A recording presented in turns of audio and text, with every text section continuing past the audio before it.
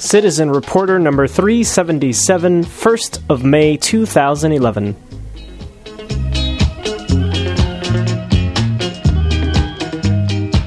In those days, the early part of the 20th century, from the teens probably through the 30s, men and women in their homes made magazines. For things to come my way. They published their editorials and their essays themselves, and they took it as a serious matter. Said I don't want to be no doctor. Although We don't have amateur journalism anymore, I guess, unless you count blogs. lawyer, if I tried, I could. I just want to do my singing with lots and lots of soul. Mama, yeah, can I reach my goal? Good morning, everyone. It's Bicycle Mark here with you in Amsterdam for another edition of Citizen Reporter. And this is one of those occasions where I'm actually at home doing an interview with someone. Normally I have to travel or I have to contact them via Skype. But no, this morning we're here in Amsterdam and I'm sitting across from Eleanor Saita, a technologist, a hacker, a designer, an artist, a concerned citizen of the world. And we are going to talk a little bit about the concerns of a citizen of the world. But first, we'll say good morning, Eleanor. Welcome to the program. Good morning. It's good to be here. And back in December, we were both in Berlin, and you gave a talk at the Chaos Communication Congress about how your infrastructure, or our infrastructure, could very well kill us, so to speak. Yeah. And as the few days that you've been here in Amsterdam, we've talked a little bit about some aspects about urban environment, about infrastructure, transport. And so I wanted to bring that a little bit to the podcast. First of all, I don't think that everyone realizes the kind of things that you're pointing out in your talks when it comes to their city. I mean, we look outside, for example, here in Amsterdam, or even maybe some New Yorkers look outside and they think, my city's got it under control. Because, look, the garbage collection, as long as they're not on strike, the garbage collection comes, the pipes bring me water when I turn on the faucet. So where is it that you, especially in terms of your research, start off with when it comes to talking about what's wrong with infrastructure? What is wrong with infrastructure? Well, I'd say that there are problems at a bunch of different levels, and in any given context you're going to have different aspects and different things showing up as problems. For instance, right now in Europe, so your physical infrastructure is mostly in better shape than we are in the States, but on the other hand, the euro as a currency is looking fairly structurally unstable. And if you get a large-scale currency collapse, then that ricochets down to everything. It ricochets down to food and to fuel and to transport very quickly. So let's separate the two. I mean, even though you've just pointed out how they're interconnected. Physical infrastructure. We're talking there about pipes. We're talking about transport systems, roads. Well, so first off, I would argue that you can't really separate them because a pipe is only useful when it has an organizational structure behind that makes that pipe do something.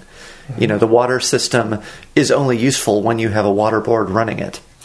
But given that, so I'd say that there's a few different things that we can look at as kind of contributing to a system that's more fragile than it appears to be. We have an environmental debt where we've built this infrastructure around a set of environmental practices and constraints that are really not going to continue holding true. We've built a system that pollutes the environment, that uses resources that are not replaceable, and we're starting to hit a lot of those limits. It may be 5 years, it may be 10 years, it may be 20 years, it might be 40 years, but it probably won't be before oil starts becoming stratospherically expensive. And, that's just not coming back. We're never going to live in an era of cheap oil again. And you can look at the same. You can look at ocean acidification. You can look at global warming. You can look at mercury loads. You can look at all these different things where, there's similar problems of varying degrees of severity. But you can also just look at the infrastructure itself. In both the US and Europe, most of the infrastructure was built after the war, and it's been kind of expanded, but, there's like a core of infrastructure that was built in maybe the 10 or 20 years after World War II. Mm-hmm. And that's getting old, and we have to replace it, but we can't really afford to replace it anymore. I mean, if you look at the financial collapse is one symptom, the financial crisis that we've seen is one symptom, but there are kind of larger and deeper long-term problems. A lot of the infrastructure that we built was built on the money of colonialism. Mm-hmm. The West, the global North, went out into the rest of the world and took absolutely everything that was worth having from everyone else and shot everyone who got in the way, and then treated that money as though it was regular income, not a one-time boon. Mm-hmm. And so now we're used to living at this standard where we are simply spending money and spending resources far faster than everyone else, and it's not clear that we're going to be able to keep doing that. So there's this kind of financial deficit in our infrastructure. We also haven't been repairing it because it's very easy for companies to say, and this is something which is more true in the US than it is in Europe, but it's very easy for companies to say, yeah, we need to make better profits this year, and we're spending a lot of money on infrastructure maintenance, so we'll just not spend some of that money this year. Mm-hmm. And so we book a profit. Great. And then we do the same thing next year because, well, nothing broke last year. But, eventually you're 20 or 30, 40 years down the road, and things do start breaking. Mm-hmm. And then you go to look at what it's going to cost to fix them, and you realize it's billions and billions or trillions and trillions of euros or dollars, and you just don't have the money. Mm. So we have this kind of maintenance deficit. In the last 10 to 20 years, both on this side of the Atlantic and on the other, a lot of these, for example, water system, the electricity grid, I mean, it's been privatized, and one of the reasons for that was apparently to save on costs for a city, but allegedly this would improve services and things like that. I mean, has any of that come true anywhere? You may get slightly better quality of service, but and I would actually even argue that a lot of the time that I don't think it was actually really intended to save on costs. It was about corporate capture of value. It's about corporations saying, hey, municipalities or governments are providing services that we believe that we could make money if we provided instead. So therefore, there's some sort of moral obligation, because we live in a capitalist world, to let those private corporations make that money. And they did. And they did. Yeah. And so it's one of the other mismatches that we have is a timescale mismatch.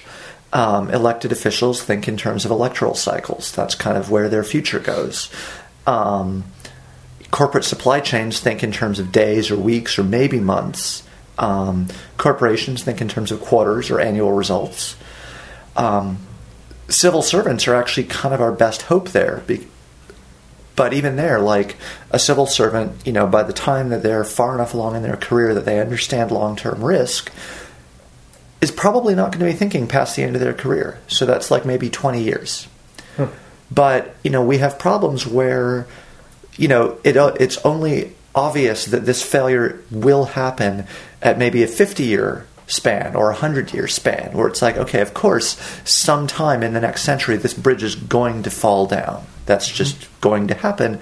So therefore, we need to plan appropriately. We need to deal with maintenance budgets along those lines. We need to do all of these things. If you're thinking on too short of a time span, you don't necessarily see that. And so when infrastructure was more in the hands of civil servants, and civil servants were kind of doing the lifetime career thing, which they're not necessarily either, they at least had a thought span that was closer to the kind of timeline that was needed. But now that the infrastructure isn't in their hands, or now that now that they're coming and going in careers faster, we don't really have anyone who's thinking on the right time span. So we have this sort of time scale mismatch. Although I realize it's all connected, I would like to talk specifically about food and food supply. And now I've noticed in the city where I live here in Amsterdam, and a bit when I go back to New York, some beginnings, and in some cases even a maturing of a eat local. It's not really a movement because people aren't running around saying, "Oh, I only eat local," but you see it in the markets. You even see it in supermarkets now. A push towards food that comes locally. I wouldn't say a pride or anything like that. Just a respect for it. And in many ways, I see that as a good sign in terms of places in the world that will have their own food, and should a crisis occur, would still, depending on what kind of crisis. I'm thinking more of that old way from the 90s, where food comes from extremely far away, and we don't even think about it. We just buy it. So let's talk a bit about the risks coming up with the food system. I almost said the food chain, but that's another matter. Yeah. Most of the risks in the food chain are if you're at the bottom of it. Yeah. Or if you're getting mercury poisoning from being at the top of it. But, food security is a really big issue that some countries are starting to take seriously. But it's really difficult. A lot of big cities don't have enough arable land left around them to produce, at least not without really heroic efforts, a sufficient quantity of food to actually feed everyone who lives in the city. And as cities grow, a lot of cities historically were cited like, oh, here's this convenient harbor surrounded by all of this fertile farmland, so we'll start a town here. Yeah. And then that city grows and they pave all of that fertile farmland. So most in a lot of developed, especially high-density developed countries, most of the best land is under concrete. Mm-hmm. So we don't necessarily have the capacity near those cities anymore to feed everyone in the country. And we certainly don't, if we're eating a relatively high-impact diet, if we're eating a lot of meat, we don't necessarily have that. We can't supplement fish at the kind of scale that we used to thinking of doing in the diet without going a very long way to catch those fish, and most of that fishing isn't sustainable anyway. Mm-hmm. We're overfishing, we're not fishing at levels which are going to allow those resources to renew themselves. So yeah, I do think we've got a fairly big problem there. We'll see whether or not it ends up being a terminal problem. Mm-hmm. I think it's the kind of thing that I could see that a slow shift could bring us back to more sustainable ways of eating, which is great if we have time for the slow shift. And the worry, and it's great to see the locavore movement happening, but the worry is that if we run out of oil, if we, if climate change gets too bad, if, whatever the set of things that triggers it is, if that happens more quickly than we've been able to adapt, which is showing every signs of doing, then we end up in a really tough place. Yeah. Yeah, and that reconnects again with whatever changes I could point out. Like here in Amsterdam, I can point out that we start to see electric car powering stations, charging stations, and they're strategically installed all over the city. Mm-hmm. But again, when I look at that, on the one hand, I can be excited as something positive. On the other hand, it's very little in the way of change, and it's very slow. And yeah, and it. I don't know what your power mix is here, but it's not necessarily that much better than gas. Mm-hmm. Because if you're burning, if you've got LPG power stations, mm-hmm. then instead of gasoline, it's LPG. You're still going to run out of it, know. Mm-hmm. Mm-hmm. If you've got enough wind power that can be a significant chunk of your load, maybe that's good, and in theory, if you have enough electric car capacity, that can actually work as load shifting because you have this distributed battery network. But on the other hand, in the end, you end up with, you're still promoting this car culture. You're promoting this incredibly inefficient transportation system where individual people have to have their own 1,000 or 2,000 kilo chunk of metal and plastic to haul themselves around by. Yeah. And in Amsterdam, you're actually much, much better off than most places. You have a really, an expensive but still very functional transit system. You have a very, very functional train system, and everyone bikes everywhere. Mm-hmm. So you're in a much, much better position than even New York is, say, and certainly better than a city like Dallas or Atlanta, mm-hmm. where it's completely car-driven. Yeah. What about I know that there's some excitement around the world, or at least in the U.S., for these cities that have fallen into decay, where a lot of people have left. I'm thinking of a Detroit, for example, and they get a lot of attention now also for the urban farming and the sort of, what is it? It's like a post-apocalyptic scenario in some ways, where things got so bad that actually something positive came forward and people take back land and start to farm where hadn't been farmed in a long time, although that's risky, I suppose. But what about that, when things have gotten so bad in some parts of the world already that something new starts to happen, and perhaps something more sustainable? Well, the reason why you can farm Detroit is everyone left. Right. You know, and they left and they went to Chicago and they went to New York or they went to wherever. You know, it's not like farmland somehow magically appeared. It appeared because 500,000 people left the city, and so now there are empty lots. You know, now there are places where houses can be torn down and you can grow food there. But that's not the same as saying, you know, I mean, if you take 2/3 of the population out of a city by migration and then you get to farm all those empty lots, you know, maybe that can be kind of picturesque and quaint if you ignore the class issues there. It's not so fun when half the people in the city die and then you get to start farming. Right. You know, okay. which is a kind of a more realistic trajectory there for, you know, when you're not dealing with this kind of selective economic depopulation like what happened in Detroit. And I think there's also just a lot of romanticization of apocalypse and of disaster. You know, we don't know what else to look forward to. We don't have a coherent vision of the future going forward. And we can't come to terms with the fact that the future might not be about us. Mm-hmm. You know, that the world is going to keep on going no matter what happens to us. There's no end of the world in that sense. But, you know, so you have this kind of like, oh, I'm going to be the lone survivor. It'll just be me and my band of chosen friends going off into the future, you know, and we get to have the best pick of the land. And, yes. You know, and there's this very kind of romantic image, but if you dig under that romantic image, a lot of it's hiding a real fear. We don't have narratives for what happens after. Yeah. For, you know, if things do get really bad, if we don't find the technological fix that allows us to keep burning through massive amounts of energy, you know, having our 15,000 kilowatt hour per day Western world footprints or whatever they are. Yeah. You know, if we don't find that quick fix, what happens then? Mm-hmm. There's a project in the UK called the Dark Mountain Project, which is working on trying to come up with some of those narratives and trying to say, okay, so let's not try to save the world, because that's this very colonial attitude, like we're going to conquer nature. Well, that didn't work. Well, we're going to save the world. For who? You know, who is this we that is not part of the world? Mm-hmm. You know, we are part of the world.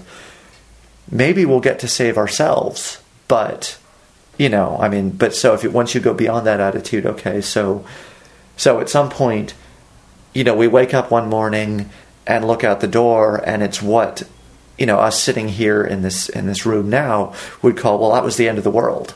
Well, we wake up the next morning, and then what?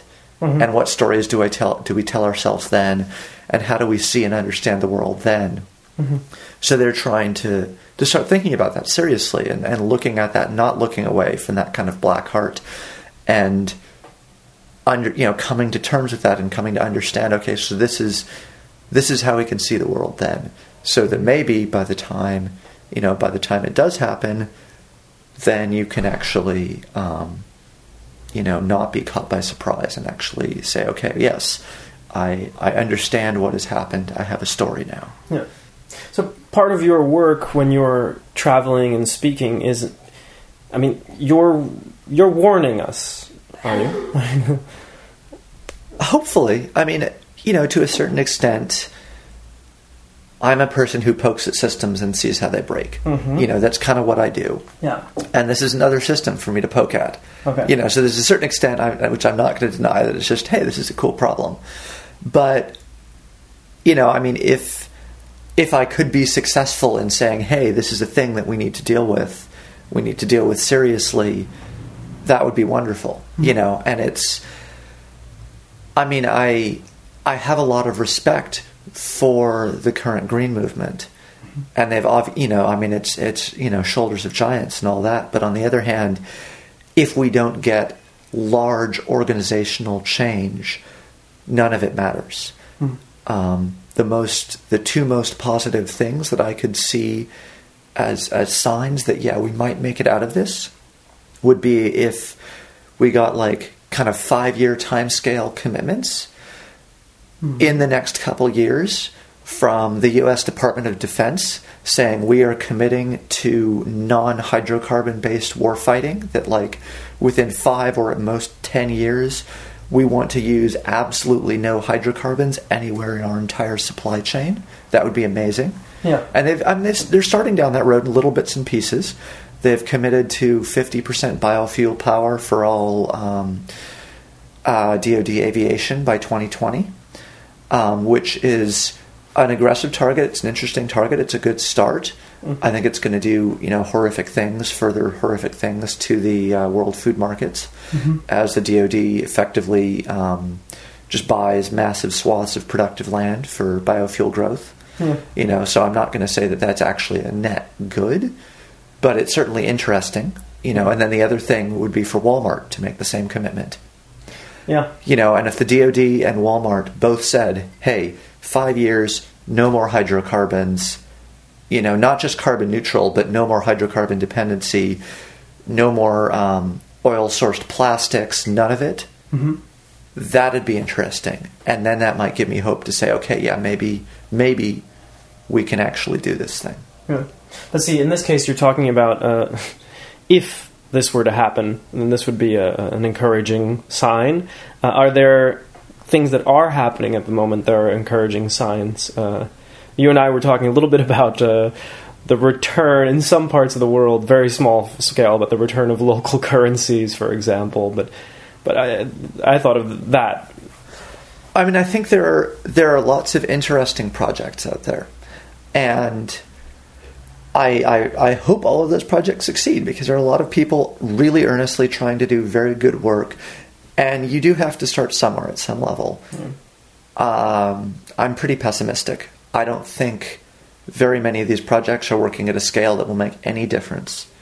And I mean, okay, so if you get enough of them, right, it's an additive effect, you know, but the tipping point for this curve is the major, huge international scale corporations. You know, it's when the Walmarts and the DoDs and the General Electrics of the world start to move. Yeah. And if they start to move as a unit and make real commitments, you know, or the very large national economies, you know, if the US or Germany or the UK or China said, hey, this hydrocarbon thing is not going to put us where we need to be economically in 5 years or 10 years, it's putting us somewhere really dangerous, you know, we're going to have the space race of getting off hydrocarbons, you know. Yeah. I mean, maybe that's the economic turnaround driver for, you know, the US or for Europe, is saying, okay, you know, we're going to print money and we're going to spend that money, but we're going to spend it on building real infrastructure and doing real research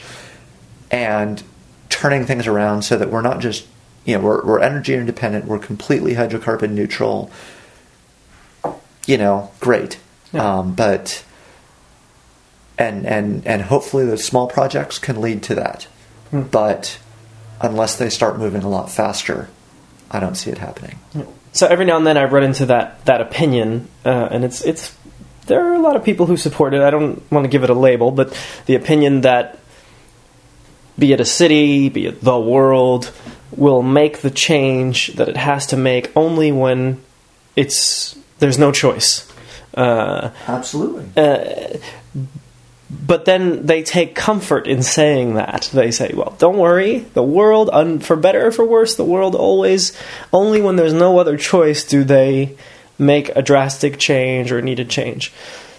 But I think, isn't the problem with that in this case, you may take comfort in the fact that when it's absolutely necessary, there will be a change, but it in fact may be too late. Like we may not survive as humans on the earth if we wait till that moment? I think that we're not talking about a species die-off event here. Mm-hmm. Human beings are going to survive. Mm-hmm. I mean, it might only be a few million of them. You know, I mean, honestly, rural India is probably going to do fine. Mm-hmm. Big chunks of rural India, because they haven't been able to switch over. They haven't gotten in the door to the hydrocarbon economy on the same scale. So, I mean, you know, if maybe they see a 25% die-off, and us over here in the global north see a 95% die-off. Mm-hmm. You're still not talking about everyone, mm-hmm. but I would argue, it may honestly already be too late. There is no archaeological record of any culture that has survived their primary resource exhausting itself. It hasn't happened. So, maybe we'll be the first. Maybe we'll be different, right? Mm-hmm. And it doesn't mean that everyone died, right? Sometimes, like the Mayans, everyone did die. Mm-hmm. Or the Incans, rather, everyone did die. Mm-hmm. But, sometimes, like the Romans, whose primary resource was other uninvaded countries, mm-hmm. It wasn't that everyone died. It was just that you had a massive contraction of civilization. And I don't see any way that we're going to avoid that. Because honestly, I think, maybe if we started working right now, it might be possible. But even then, there's this chain, and there's a great paper about catabolic collapse of civilizations, where you just end up in this pattern where even if you can start shifting away from your primary resource, mm-hmm. whatever you do to replace the primary resource ends up requiring more capital. And as infrastructure, not necessarily as money, but more capital investment and that kind of thing. And then that capital requires more upkeep, but you're in a more precarious position because you don't have this resource coming in. So, and whatever you've replaced it with is probably not as efficient as what you were using before, and so you end up on a narrower margin. Mm-hmm. It wouldn't surprise me too much if we ended up in that pattern. And so maybe in 5 years we do come to a realization and we have a huge effort and we get sort of close to making it. But, I could see it being a long drawn out process of never really quite getting to another steady state. Or getting to a steady state, because we haven't really been in one. So yeah, and I think the idea that the world will only change when it has to is dangerous, because by the time the world has to, it's almost certainly going to be too late, right? What is has to? Mm-hmm. Is has to $200 US a barrel of oil? Is has to $1,000 a barrel of oil? Yeah. Right. And then how many barrels of oil does it take to convert, 7 billion people to a non-oil-based economy? And do you have that many barrels? But we haven't reached it yet. Because even though people will talk about how expensive gas is, they're still driving. That's what I notice anyway. Well, we haven't reached the point where it's obvious that we have to do this, but we don't know how hard it is to get off of oil. So we have no way, and we don't have an accurate picture of what the world reserves look like.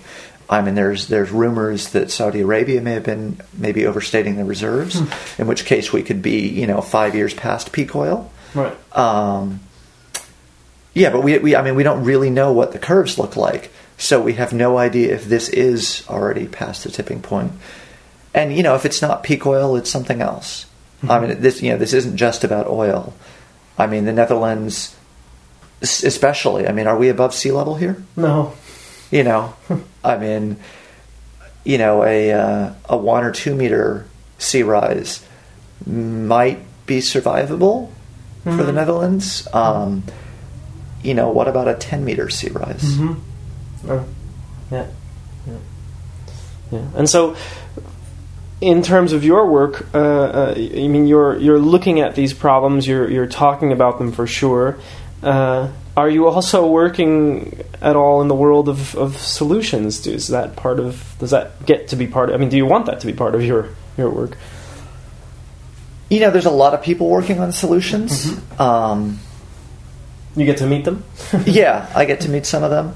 But it's not where my skill set lies. I mean, Mm-hmm. what I do for a living and what I do in this space is poke at systems and see how they fail. Mm-hmm. And they're like complex multi-system failures and that kind of thing are a relatively obscure thing, at least in the vernacular and the kind of the common understanding of how the world works and how the world doesn't work. Mm-hmm.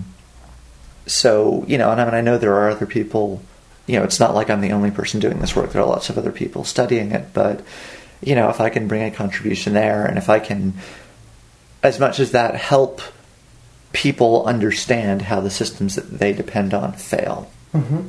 then, maybe that's a useful contribution. Yeah, for sure it is. All right, well, Eleanor Saita, it's good to have you at my house, and good to have you in Amsterdam. For people who want to follow your work, what's the best way? Is it Twitter or? Yeah, it's probably Twitter. I'm Dymaxion on Twitter, Dymaxion. Mm-hmm. All right, so people can follow your work. You're often having discussions with people on there, which is also interesting to watch. So, yeah, thanks so much for taking the time. Of course, it's been good to be here. Switching on and off the breakers. On a night like this, no one should be alone. In the fractured air, this fire falling like a distressed flare. All the while, searchlights reconcile, cut their losses in one.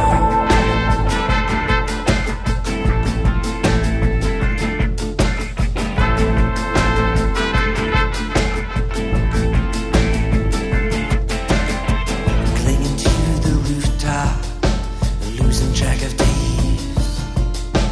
Devils up in the attic, and angels lost away. Must have missed out the number, or the telephone's died. Lost you in the darkness.